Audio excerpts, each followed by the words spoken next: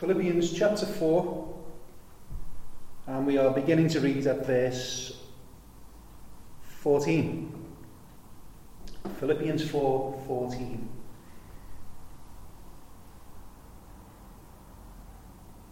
Yet it was kind of you to share my trouble, and you Philippians yourselves know that in the beginning of the gospel, when I left Macedonia, no church entered into partnership with me in giving and receiving except you only. Even in Thessalonica, you sent me help for my needs once and again. Not that I need the gift, but I seek the fruit that increases to your credit. I have received full payment and more. I am well supplied, having received from Epaphroditus the gift you sent, a fragrant offering, a sacrifice acceptable and pleasing to God. And my God will supply every need of yours according to his riches in glory in Christ Jesus. To our God and Father be glory forever and ever. Amen. Greet every saint in Christ Jesus. The brothers who are with me greet you. All the saints greet you, especially those of Caesar's household. The grace of the Lord Jesus Christ be with your spirit. Amen. Well, the message I want to bring to you today is based on verse 19. It concerns the riches of God found in Christ Jesus. The riches spoken about encompass everything we receive, which is good. James says, the kindness of our God is seen in every good and perfect gift. Whether we receive directly from God or through another, it is ultimately God who is the giver. I intend that we together meditate on the great supplies of mercies which daily come to us from God. I hope to make it clear that access to the riches of God is only given to those who belong to Jesus Christ. And hopefully we'll glorify God in our hearts today. But before we do that, I'm going to take a detour. We've come to the end of this book, Philippians. We began it many months ago. I thought it would be right to briefly recap some of the key teachings we've studied together. I don't mean for you to follow this as we go through. Just try and focus and get an impression of the main points that we've looked at. So there was firstly the matter of the local church. The local church. And by local church, we don't mean the one which happens to be down the road from where you live. A local church is simply a congregation of believers properly set up. Its people meet together for worship as often as they can. It's this group which has the word of God ministered to them week by week to help their spiritual growth. And it's the headquarters for their evangelism. Well, secondly, we learned the importance of sharing our gospel message with others. So this isn't a work to be left to those who we think are most capable, but is rather an activity that is expected of all believers. And since there's a multitude of ways in which this can be done, no one can exempt themselves from this responsibility. All of us can and must do something. Number 3, Paul spoke about our individual growth as disciples of Jesus Christ. He exhorted us to grow in love, firstly towards God and secondly towards the brethren, and lastly everyone else. There was also an encouragement to grow in knowledge, the primary way we do that being the study of the Scriptures. Another aspect of growth was the fostering of a spirit of wisdom, applying our knowledge of God to all areas of life. Paul mentioned the unpopular subject of our death next. Although death is part of the universal curse of God, which we all must taste, Paul instead chose to view death as a gateway to the paradise of God. It wasn't death itself he relished, but rather the glory which came after it. And having said this, he acknowledged he still had work to do, and he intended to get on with it. And 5, in the beginning of a wonderful piece of poetry, Christ is shown as the one who humbled himself to an astonishing degree. Well, it was necessary for the accomplishment of salvation, but it also provided us with a great example. If the King of Kings is prepared to humble himself, how much more should we be prepared to humble ourselves before God? Number 6, in the same poem or song that we find, we see it ends with a magnificent statement of the exaltation of Christ. From the low point of humility, he ascended to regain the exalted status he had with God before the world existed. And in doing this, he became our advocate and secured our salvation. Number 7, well, we then spoke about the power of God in us.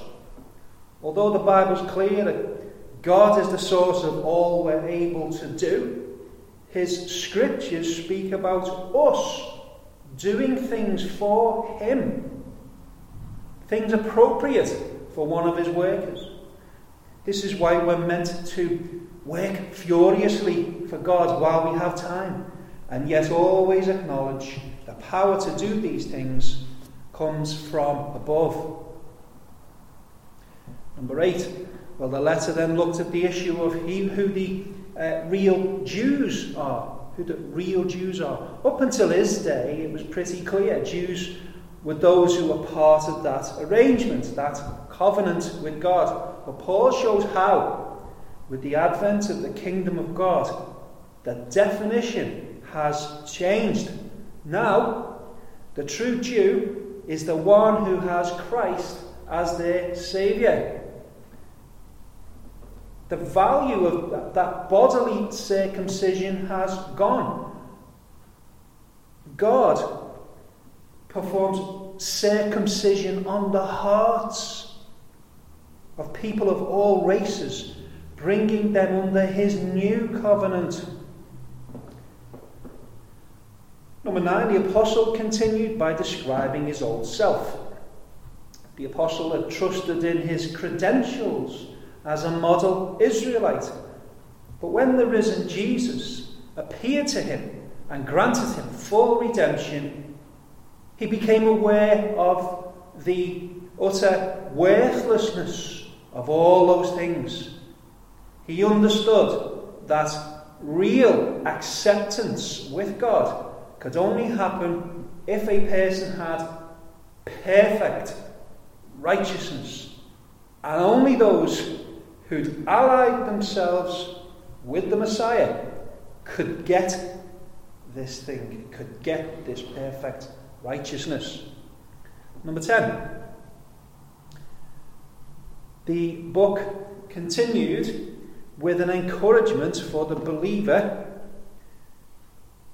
to identify with Jesus.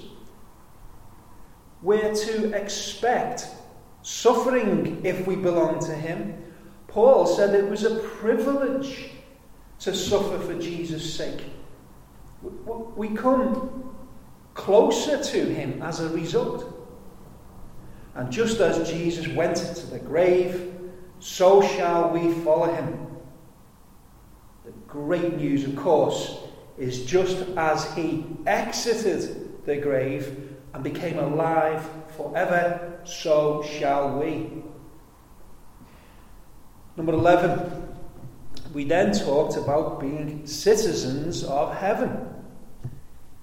There is a way we're supposed to act in this world, showing kindness even to our enemies and being generally good members of society. But our citizenship of the heavenly kingdom is far more important.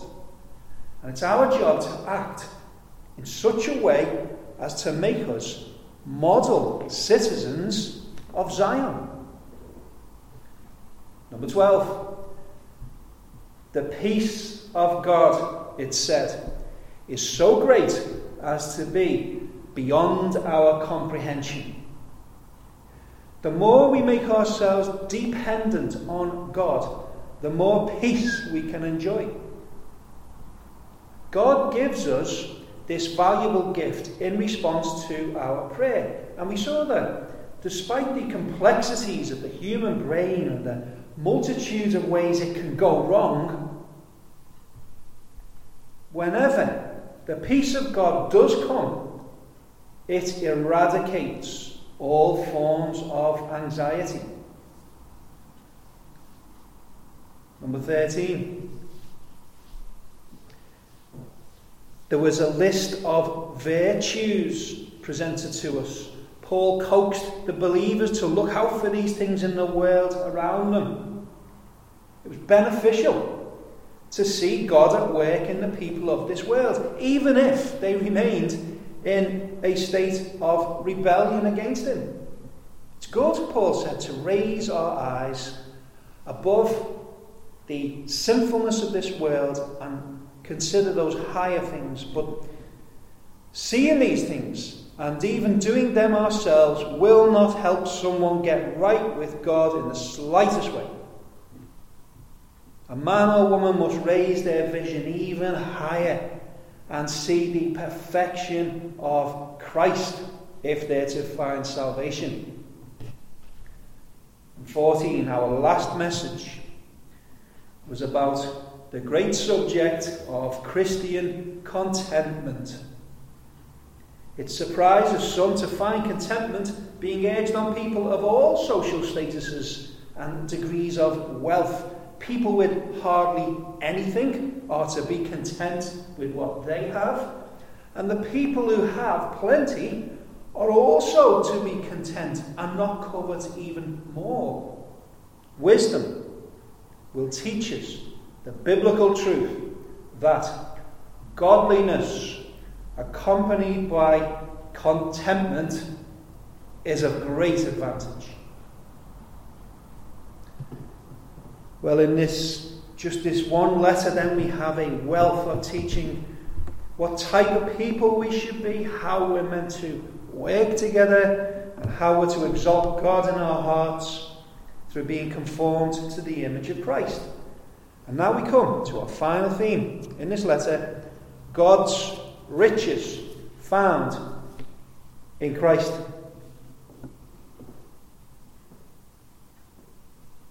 Here's my first point. It is that when we are in Christ, God becomes ours. In Christ, God becomes ours. Well, we can't talk about riches until we talk about Christ, in particular, how he becomes ours. He is the Saviour and King, but we must have him as our Saviour and King. You'll notice in verse 19, Paul says it's his God. Paul says it's his God who'll supply their need. He's obviously not saying he's my God, not yours. He was and is Paul's God, but it's clear the supplies he promises the Philippians can only be theirs because they themselves are in a relationship with Jesus. I think it's helpful that Paul speaks in this way. It allows us to highlight wrong thinking about our relationship with God. There'll be those, who think about being a Christian in a very individualistic way. They might see their relationship with God as so important that worshipping and working alongside other believers isn't as important.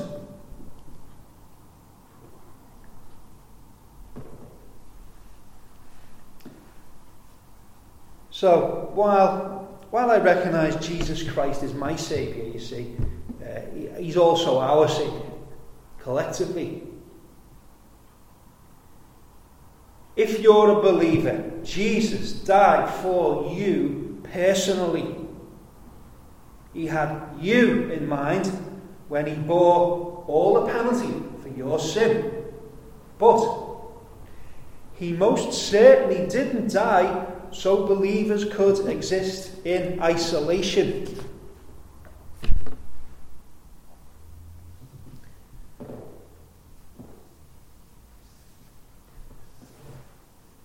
Okay, well, how do people become Christ's?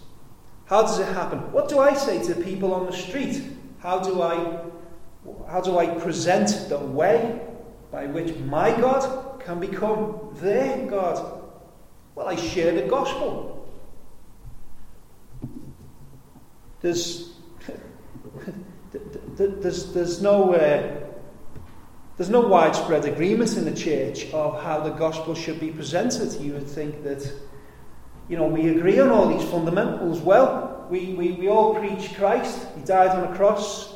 You come to him in repentance, you can be saved and forgiven and receive eternal life. That's true. But because we have to, we expand on that and we explain it, that's where we depart.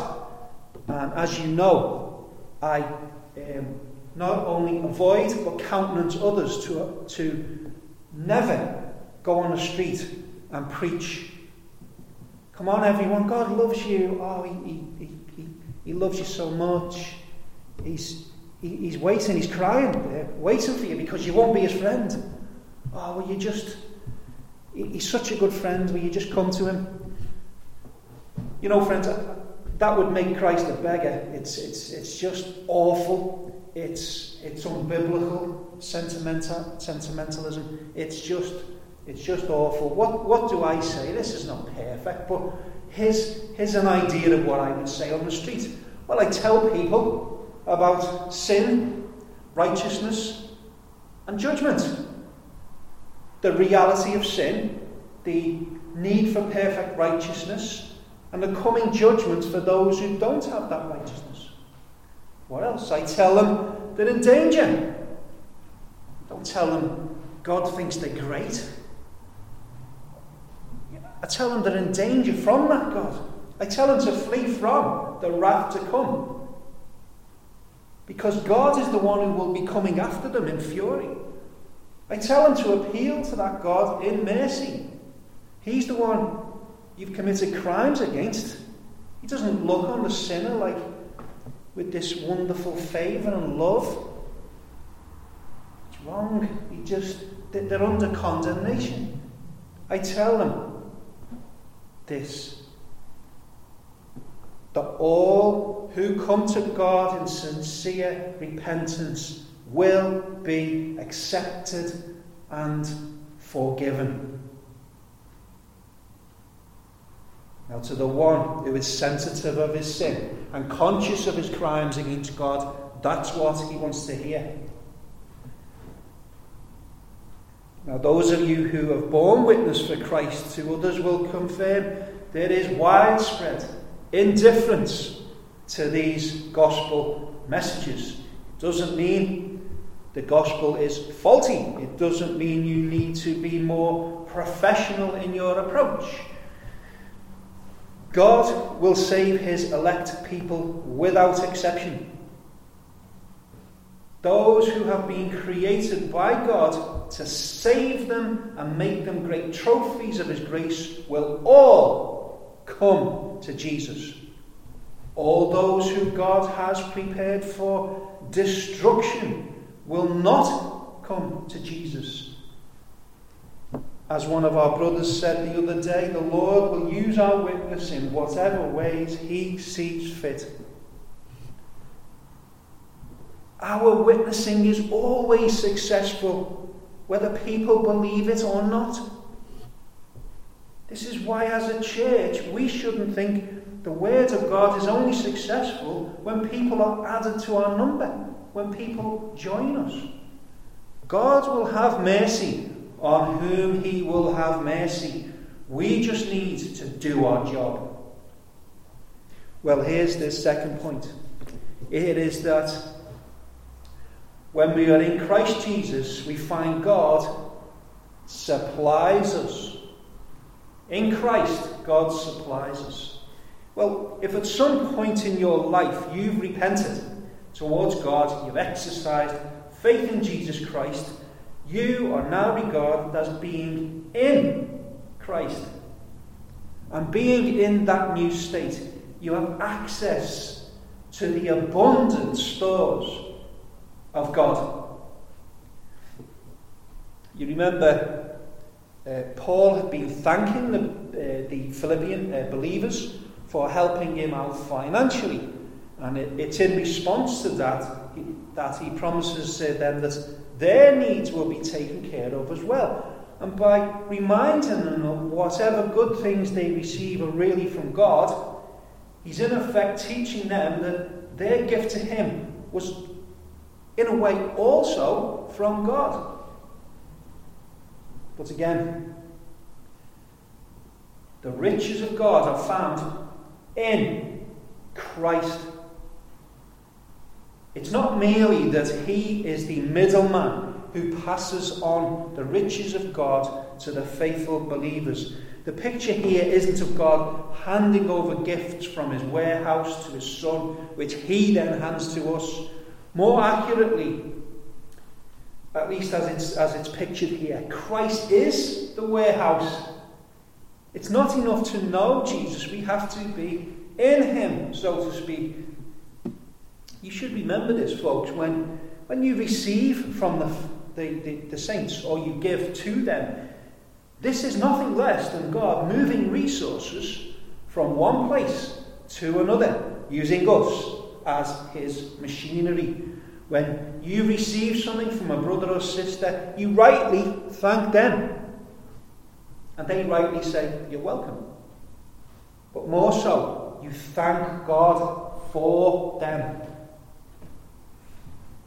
And when you give, you recognise you're simply transferring a benefit of God's to where it's needed more. You see, now we're in Christ, the whole nature of giving and receiving has changed. Last time, we spoke about believers who had next to nothing and other believers who had plenty. But if we're all in Christ, we're all, in one sense, rich. Very rich. In all the ways which matter most. We are the multi-millionaires of this world. And it's all to do with the riches in glory in Christ Jesus. Listen to this scripture in Corinthians. 2 Corinthians verses 8 and 9 says, "For you know the grace of our Lord Jesus Christ, that though he was rich, yet for your sakes he became poor, so that you, by his poverty, might become rich."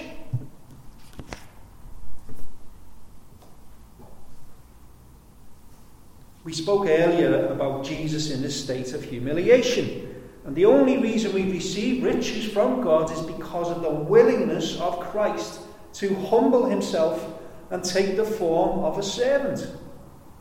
Jesus was poor in terms of the family he was born into. He was poor in terms of where he came from. He was poor in terms of his wealth. He was poor in terms of his social standing. But the most important way in which he was poor was that he put aside the riches of his heavenly dwelling place. He left all that behind to be born of a woman, to suffer and to die. And he did that for you. In terms of the true riches of soul, he was willing to become poverty-stricken so you could be found in him, having access to all the riches of God. Even the Christian with the weakest profession of faith is mega rich compared to the unbelievers of this world. You are wealthy. All your fellow believers are wealthy. When Jesus himself delivered a message for the New Testament church at Smyrna, he acknowledged they were being persecuted and had no money, but told them they were rich. Paul understood he was rich in Christ, and he had so much confidence in the abundance of God's riches in Christ, he was able to make this bold promise to the Philippians. He knew God could identify need in the church and take care of that need fully. You might remember me making the point last time that we need to understand scriptures based on where we find them. Paul had been talking here about receiving financial gifts. So when he promises the Philippians that God would sort them out too, we might think it's all about money. We might think Paul is promising the Philippians God will make sure they have enough materially to cover all their needs. This is part of it.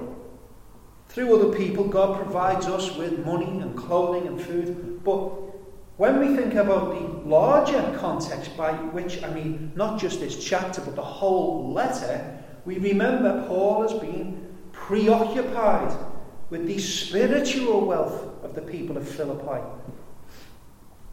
I started this message by rehearsing all the things Paul had written to the Philippians about their spiritual growth, their conformity to Jesus Christ, their zeal for the gospel.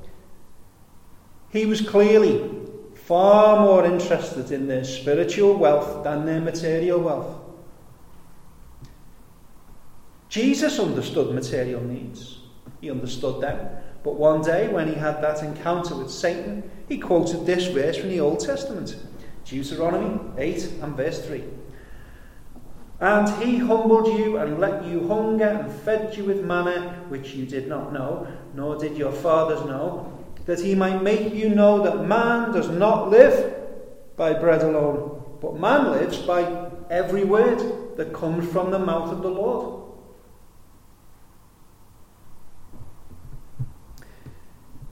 But what are these riches? What are these things we have and which we should always want more of? Here are a few. Well, in Romans 2, Paul says these riches are his kindness, tolerance, and patience. In Romans 11, the riches are the wisdom and knowledge of God. In Colossians 1, the riches are the revelation of Christ to us. And in Ephesians 1, the riches are all that comes from God's grace. Have you experienced the kindness of God? Has he revealed Christ to you? Can you say you've been saved by his grace through faith? If so, then you possess untold riches. Well, here's my third point, folks, that when we're in Christ, we find that God's riches are inexhaustible. In Christ, God's riches are inexhaustible.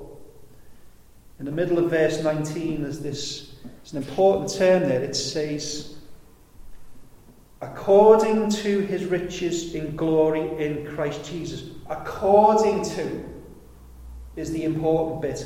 Let me try to define this. According to. The ability of God to supply the Philippians' needs and our needs is based on the level of riches he has in his possession. That makes sense. He can't give what he doesn't have. Of course, no one here believes God's ability to give is finite. We all know God's generosity is not limited, and he'll always have enough to fulfill that generosity. For those who are in Christ, they will find God's riches are infinite. Romans 11 talks about the depth of the riches of God. Oh, the depth, it says, the depth. If we were to now liken the wealth of God to an ocean, it would be one that had no bottom to it. And these riches are ours for the asking. And God himself promises he'll give us what we need. We should avoid thinking this process of giving as a sort of supply and demand arrangement. It's not just about us. The vastness of the wealth of God tells us something about him. It reflects his glory. He is, after all, the King above all kings. So we can now see, in giving to us so generously, we learn even more about the glory of God. He is like the ultimate philanthropist. He has wealth which he didn't receive from anyone else, and he gives it away in abundance, at a level that cannot be measured. From the dawn of time, when the Christian church was formed in the Garden of Eden, God was dispensing riches to his people. And down through the ages, he has continued showering his riches on his elect people. And now we find ourselves as the newest recipients of those riches. His wealth is limitless. He gives endless supplies away, and his wealth remains limitless. No wonder Paul ended that section in verse 20 with this short doxology. To our God and Father be glory forever, ever. Amen. God not only supplies our need, he teaches us. His riches in glory are inexhaustible, and he glorifies himself by giving it away liberally. We have, here in the UK, we have a new Prime Minister. Surprise, surprise, like many politicians from different parties, he's a multi-millionaire. His net worth is in the region of 730 million pounds. What's that? Almost $1 billion. To put that in perspective, right? If you said you were going to give me just £1 million, it would take me all day just to take that in, just to wrap my head around it. I'd need to go and have a lie down. So to talk about someone having hundreds of millions, it just doesn't compute. A few years from now, our Prime Minister will be lying on his deathbed. The amount of money he owns at that point will be irrelevant. Others will spend his money. Well, a tiny proportion of it. Anyway, the rest will just sit in the bank again.